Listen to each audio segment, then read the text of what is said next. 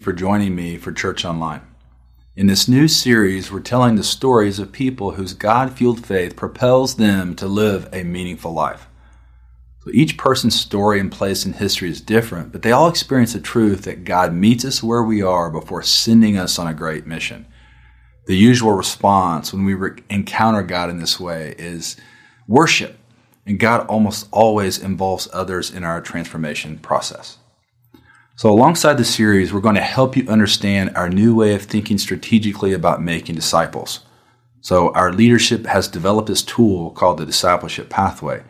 And what we hope is that you'll be able to find yourself on this pathway and take steps of faith to become reproducing disciples who are experiencing the peace of life with Jesus Christ. I explained the discipleship pathway in greater detail near the end of my sermon on March 28th. So if you want to learn more, go to podcast.neartownchurch.org and you can listen to that talk. And for those of you who are attending regularly, but you're not yet members of Neartown, or as we call our members, mission partners, I want to ask you to go to neartownchurch.org and find the link for Discover Neartown 1. This is your next step in the discipleship pathway. So today I'm going to tell you the story of someone whose name is likely familiar to you. Paul was an inspired man, inspired by God to write a large part of the New Testament. And today I want to tell you the story of his conversion from being a persecutor of Christians through a period of equipping and eventually becomes an influential Christian leader. To use our language, he was propelled by God from being unchurched to eventually become a reproducing disciple of Jesus. We've named the series Propel. So let me help bring to your mind the image of an airplane as a way of helping you to better understand how the Christian faith works. I don't know how to fly a plane, but I'm willing to get in one with the trust that a trained pilot understands how to gain enough speed on the runway to take off for a flight. And what happens? And in the air, you get to see and feel and experience something that we cannot do on our own without getting in the plane and getting up in the air. This is what we hope for to be for you, as we're like trained pilots who you'll trust to take you on a ride, giving you a breathtaking view of life. But first, we must understand the takeoff, which is what brings me to the story of Paul. We will start by reading about Paul in Acts chapter 9. But first, let me give you some background on Paul. So Paul was a highly educated, strong leader with widespread influence. He was schooled in Judaism by the premier educators. But we get an idea of his clout when we read in the passage that he's able to go directly to the high priest and make a request that is then granted by the high priest. In every way the world would define success, Paul was successful. And his life was not boring. He traveled, had friends, he was passionate about a cause, yet he was far from a real relationship with God. And what we will see is that his passion will become the fuel God uses for a greater purpose. Let's start by reading Acts chapter 9, verse 1. But Saul, still breathing threats and murder against the disciples of the Lord, in other words, Christians, went to the high priest, and he asked him for letters to the synagogues at Damascus so that if he found any belonging to the way, men or women, he might bring them bound to Jerusalem. So Paul was relentless in his persecution of the Christian church. Acts chapter 8, verse 3 says about Saul, who's renamed Paul, Saul was ravaging the church and entering house after house. He dragged off men and women and committed them to prison. I love to see his passion for what he believed to be true. We see this kind of passion all around us, right? You probably know someone who's passionate about their political views. They're willing to stand up and maybe even stand alone in a fight for what they believe. You may be passionate about your career. Or maybe you know someone who's passionate about a hobby. They dance, they paint, they play a sport, they fish, they hunt, they exercise, whatever it might be. Our passions are different, but they share something in common. We find time to do what we are most passionate about, and we almost always try to include others. Paul's passion was Judaism, which had become a way of life built around the Old Testament laws, and it opposed anyone who lived differently. But sometimes God interrupts our lives to redirect our passions for a greater purpose. Hear that. And oftentimes he shows up in our everyday lives. This can be a sudden life-altering event like what happened to Paul. And other times it's a series of smaller interruptions by God. God is always working to set our passions on his purposes. So let's look at verse 3. Now as he went on his way, he approached Damascus, and suddenly a light from heaven shone around him. And falling to the ground, he heard a voice saying to him, Saul, Saul, why are you persecuting me? And he said, Who are you, Lord? And he said, I am Jesus, whom you are persecuting. But rise and enter the city, and you'll be told what you're to do. The men who were traveling with him stood speechless, hearing the voice, but seeing no one. So Saul rose from the ground, and although his eyes were open, he saw nothing. So they led him by the hand and brought him into Damascus. And for 3 days he was without sight and neither ate nor drank. Clearly, this is a sudden, life-altering interruption by God in Paul's life. Saul both heard the voice of the Lord Jesus and saw him. And this is fundamental to Saul's apostleship because he sees the resurrected Lord. And it might surprise some believers who God will save. In Paul's story, Jesus shows himself as a bright light from heaven. Jesus speaks audibly to him. And this convinced Paul, whose passion had been persecuting Christians. And I will say this is one reason why we take the Bible so seriously. The written word, the Bible, reveals the living word, Jesus. This means that you can see Jesus as you study God's inspired words. And some of you have a story like Paul's, where there's this one moment in your life where God shows up so powerfully and you believe the gospel and you're born again. To use an aviation metaphor, you're like a helicopter and you take off in your faith. You just start to rise and believe, and it's a great experience. Still, others of you, and probably most of you, take a little longer to take off in your faith. You have doubts and you have questions that need to be answered. If you've had a bad experience with Christians, which can delay the flight of your faith, you're not taking off like you're in a helicopter because you're still on the runway and you've not taken off at all. Maybe you're still grounded in disbelief or fear or doubt. And I want you to know I'm glad you're listening, and I'm going to get back to this illustration a little bit later. But for now, I want you to notice that when Paul sees Jesus, Jesus asks him the question, why are you persecuting me? It's important as it reveals this union of Jesus and his church. He didn't say, why are you persecuting my church? And what we're reminded of is that those that are the church are in Christ. They're his body on earth. Okay, so there's this one moment he's storming up the road, determined to capture and imprison Christians. And soon thereafter, he's led like a child by the hand into Damascus. God's grace is often displayed in these humbling acts, these powerful acts that are apparent catastrophes. God can use what some might think is a tragedy for the greater purpose of slowing us down and causing us to focus our passions on the purposes of God. And I want you to notice something about the story. Paul's companions did not have the same experience. They did not know what was going on, and we don't really see them again in the story. This is what happens sometimes when we have a real-life encounter with God. Sometimes our friends won't understand, and they may even leave. But for Paul, there wasn't any hesitation to take the steps of faith to do what God says.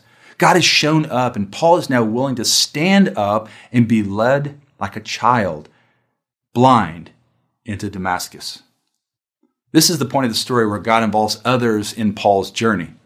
Don't you know God almost always involves others in our transformation process? This is why the Christian church exists as a place where others partner with God in our renewal. For Paul, the person was a man by the name of Ananias. So look at verse 10. Now there was a disciple at Damascus named Ananias, and the Lord said to him in a vision, Ananias. And he said, Here I am, Lord. And the Lord said to him, Rise and go to the street called Straight, and at the house of Judas look for a man of Tarsus named Saul, for behold, he is praying. And he has seen in a vision a man named Ananias come in and lay his hands on him so that he might regain his sight. But Ananias answered, Lord, I've heard from many about this man, how much evil he has done to your saints at Jerusalem. And here he has authority from the chief priest to bind all who call on your name. So God tasks Ananias in the work he's doing in Paul's life, and Ananias says, no. Let me pause here and say this. We tend to be reluctant to do God's will, especially when we're afraid or dislike the person who God has put in our life. For example, if you have a coworker or classmate whose passions are not yours, you might not be interested in ministering to them. Or maybe the people near where you live, work, and play just plain get on your nerves. But do you know that God might have you in their life because he wants to use it as a part of their radical change? Here's Ananias, a faithful person. He questions God's desire to work in Paul through him. But look at verse 15. But the Lord said to him, Go, for he is a chosen instrument of mine to carry my name before the Gentiles and kings and the children of Israel. For I will show him how much he must suffer for the sake of my name. I don't know any other story exists about this person, Ananias. And it's interesting to me as I think about that, and I'm reminded that all of us have a part to play in God's redemptive work. It might be more public, like Paul's will be as he is standing or is going to stand before thousands, including earthly kings, to declare the good news that Jesus is Savior. But God will do something less public through most because they'll simply minister to the next person in their life. I love to see how God involves Ananias and by doing so strengthens his faith. His decision to trust God propels him into a memorable story. Look at verse 17. So Ananias departed and entered the house, and laying his hands on him, he said, Brother Saul, the Lord Jesus, who appeared to you on the road by which you came, has sent me so that you may regain your sight and be filled with the Holy Spirit. Ananias' his apprehension of Saul was turned to love for Saul because of the Lord's directive. Look at verse 18. And immediately something like scales fell from his eyes, and he regained his strength. Then he rose and was baptized, and taking food, he was strengthened. It is amazing that the one who persecuted Christians so violently should himself be transformed into a witness for God. This is a real-life conversion story about somebody who takes off in their faith. And let me just pause here and guide you a little bit in finding yourself in the story. And I'm going to help you find yourself in the story by helping you find yourself on what we call the discipleship pathway. Are you like Saul, who was passionate about something but needed to be given a Godward purpose? Like you're unchurched? Are you like Saul, whose life was interrupted by a sudden event or a series of smaller events? God's trying to get your attention because he wants you to live on mission with him. Are you like Ananias, who God is telling to go and to minister, to do something with people who are far from God? Are you like Ananias, who resists God's prompting to go and talk to someone who intimidates you, or do you just plain dislike? Or are you further along and you need to carry out what you know God is calling you to do by showing God's love to another person? Are you like Saul, who has recently believed and is now waiting for direction? If this is you, like Paul, your next step is to stand up and be baptized as a way of publicly identifying yourself with Christ. Notice that this is the first step of obedience for Paul. So I'm going to talk a little bit about baptism. Baptism is the first step of obedience for Paul. I want to talk a little bit about baptism. Baptism is a way people identify themselves publicly with a group of people. Okay, so if you want others to know you graduated from a college, you wear the shirt, right? I know people whose wardrobe is half made up of shirts from the school they attended. And some of you were put in these outfits as a baby, and it wasn't your choosing at that point. It's cute, but there's something more significant when you choose for yourself to don the gear. Similarly, some of you were baptized as children by your parents who, for whatever reason, wanted you to be publicly identified as a Christian. But this is not the same as you choosing for yourself to believe and be baptized. Your childhood baptism is a wonderful testimony of having parents who want you to know and love God. So it's not meaningless, but it's not what we see in the scriptures for anyone who encounters the risen Christ. The older I get, the more I'm convinced that when a person is unwilling to get baptized after they believe, their faith is stunted. There's just something about the public admission by this demonstration of going into the water into death and raising up, symbolizing new life. There's just something about it. For those of you who have ears to hear and have not been baptized, I want to challenge you to take this step of faith. So let's pick back up in Paul's story to show you what happens when God's plans become a person's passion. Look at verse 19. For some days he was with the disciples at Damascus. Okay, pause. This is a period of equipping. It's one of multiple periods where Paul is trained, and it's why we take very seriously the part of our discipleship pathway where you're being trained to live out your Christian faith. Maybe this is where you are in your journey. You were unchurched, you now attend this church, you've attended and discover Near Town 1, discover Near Town 2, become a mission partner. Well, now it's time for you to take responsibility for your faith and invite others to equip you. So soon after this time with other Christians in Damascus, Paul's passion becomes to preach. This is where we see him becoming a reproducing disciple of Jesus. Look at verse 20. And immediately he proclaimed Jesus in the synagogue, saying, "He is the Son of God." And all who heard him were amazed and said, "Is this not the man who made havoc in Jerusalem of those who called upon this name? And has he not come here for this purpose, to bring them bound before the chief priests?"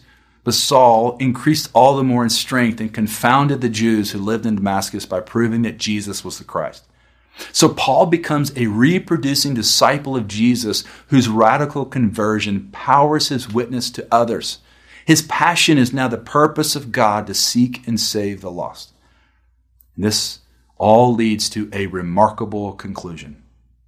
God works daily to give our passion a meaningful purpose. Maybe you've never taken off in your faith, or as we say, you've never crossed the line of faith. You're on like a long runway until that point where you will have to decide it's time to fly in faith. Let me illustrate it in this way. So in aviation, V speeds are standard terms used to define airspeeds important or useful to the operation of all aircraft. One regulatory V speed is called V1. It's the takeoff decision speed. It's the speed beyond which takeoff should not be aborted. So in the cockpit, a pilot might say approaching V1 speed, meaning we're about to take off with faith that this plane is going to fly. For those of you that are still on the runway, I hope your faith is picking up speed because V1 is coming. You're going to have to decide, will you take off in life with Jesus? The alternative is to throttle down and never get off the ground in life, or just keep trying to delay the takeoff and you'll eventually run out of runway. Worse, you'll never get to experience the exhilaration of living by faith in Jesus. So we, as a church, want to help you live passionately for God's purpose for your life. If God is calling you, be it with one sudden interruption or smaller, more subtle nudges, we're here to help you take steps of faith. The choice is yours. Will you take off like Paul, or will you remain grounded? Let's think on and pray about these things.